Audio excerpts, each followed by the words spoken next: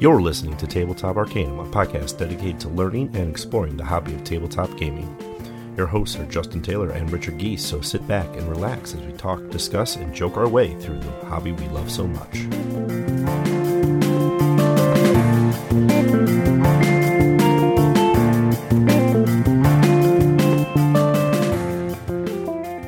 Queen Grimmix has ordered the reclamation of the Northern Lands. As a cartographer in her service, you are set to map out this territory, claiming it for the Kingdom of Nalos. But you are not alone in the wilderness. The Drugel contest your claims with their outposts, so you must draw your lines carefully, reduce their influence, reclaim the greatest share of the Queen's desired land, and you will be declared the greatest cartographer in the kingdom.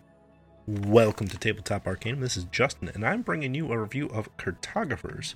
This is a role-player universe game put out by Thunderworks Games. MSRP is $24.95. Plays 1 to 100 players in about 30 to 45 minutes. Now, that 1 to 100 is because you're looking at a flip and write game. So every turn, a card will be flipped, and everybody will be using the same resource to draw on their maps to fit into the scoring objectives as best they can.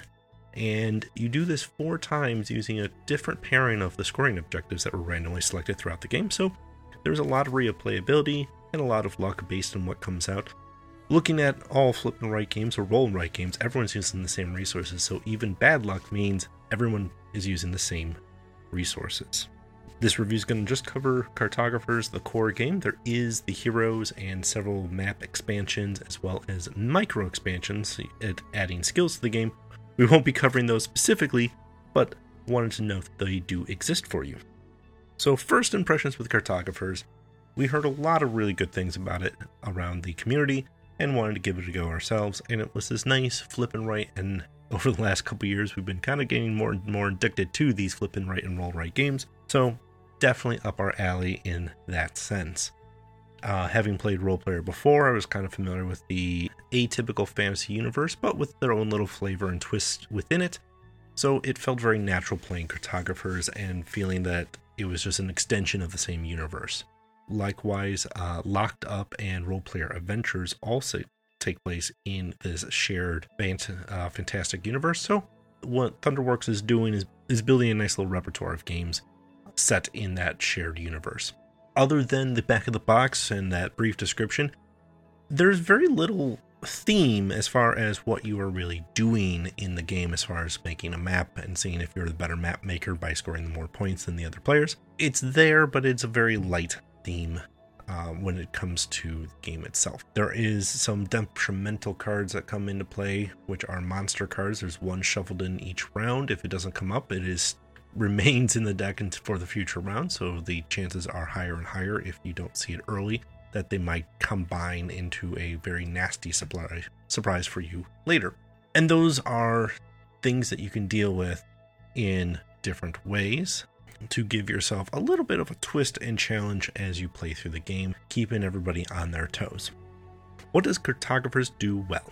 As a flip and write game, it keeps the game mechanics relatively simple while offering a variety of options. When you look at the cards presented to you as your choices, there's usually 1 or 2 shapes that you get to draw, and you want to typically fit the bigger shape, but there is a small bonus if you take the smaller shape because maybe you need to squeeze it into a particular area for scoring purposes, or just ran out of space for that larger shape near the end of the game. Likewise, if you only have 1 shape, the other option is it usually gives you 2 different terrain types to pick between instead.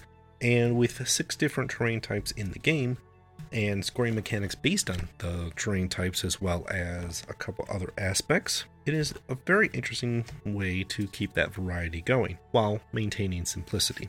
In the core box, you're working with original pencils, so they do have imagery and ways to mark the squares to say this is this type of terrain so that you can track that for scoring. And then another thing that it does well is, now in the sense of scoring cards, there are 4 different types that each have their own little mini deck to randomize between, as which ones get paired up with which in your game also randomizes. So while I've seen similar combinations pop up or similar restrictions within what cards show up, the amount of little bit of variance in each of these decks really does multiply into a very large complexity of options, giving you a ton of replayability in such a small box for a $25 price point. And if that's not all, there's two sides to the map that you can play.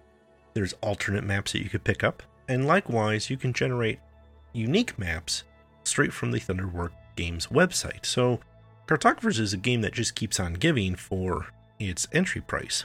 Another great thing about Cartographers is it lends itself to the option to be as artistic or non-artistic as you wish with your map drawing, and I have seen some amazingly beautifully drawn maps out there for people who really go in all in on the art side of things. Now, I will say one thing I do recommend highly is picking up colored pencils for your game.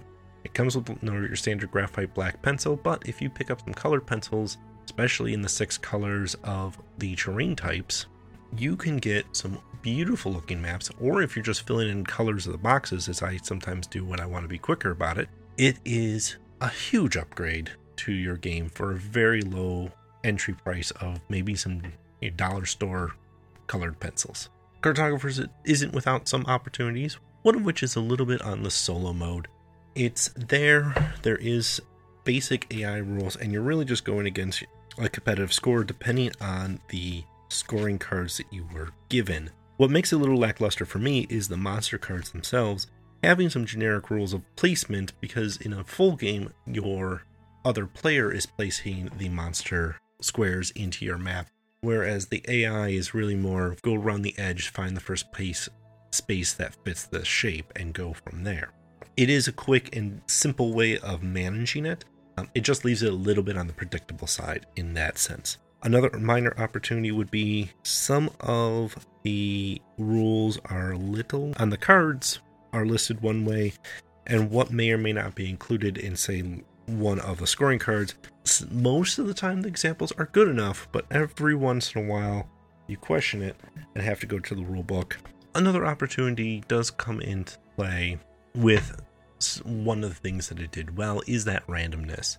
If you are looking at what scoring cards are paired with which scoring cards per season, sometimes you'll get fantastically great combinations, especially with the card draw of what options you have. And other times, you don't see that too often. And since each card is only really used twice, once you've scored the secondary B card in both summer and spring, you can pretty much ignore that card for the rest of the game, because you'll never score on it again. Likewise, if you have a fantastic setup for maybe a C or D scoring, but you get those cards in spring, your score is going to be hampered because you're focusing on things that aren't going to score for a long time, and then lose out on points that are actively being scored. So it takes a little bit of finesse to learn that, can be hampered by which cards show up when in your gameplay. Not a huge detractor, but definitely something that could be irksome to particular players who are looking for that optimal play style experience.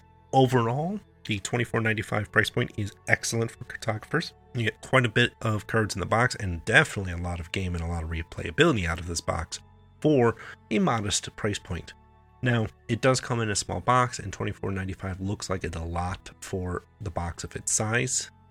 It looks closer to like a $15 to $20 game in its box itself. However, I will reassure you that there is quite a bit in there, and that $25 does seem to be the appropriate price point. If it was closer to $20, I wouldn't argue it at all, but I was happy with the $25 price point myself. This has been Tabletop Arcanum's review of Cartographers. Hopefully this review has given you some guidance in whether this is a game for you and your group or not.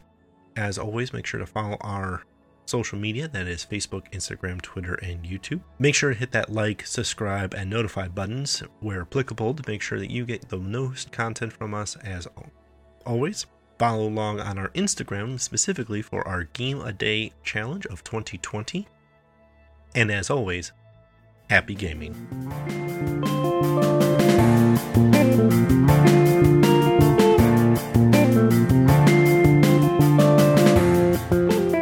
You've been listening to Tabletop Arcanum, produced by Justin Taylor. This episode is hosted by Justin Taylor. Mixing and editing by Richard Geese. Original theme by Paul Moore and Isaac Gilbert. Check the description for this episode's featured background music. You can follow us on most social media platforms. Be sure to like, subscribe, and follow, and leave us a review if you would. As always, thanks for listening.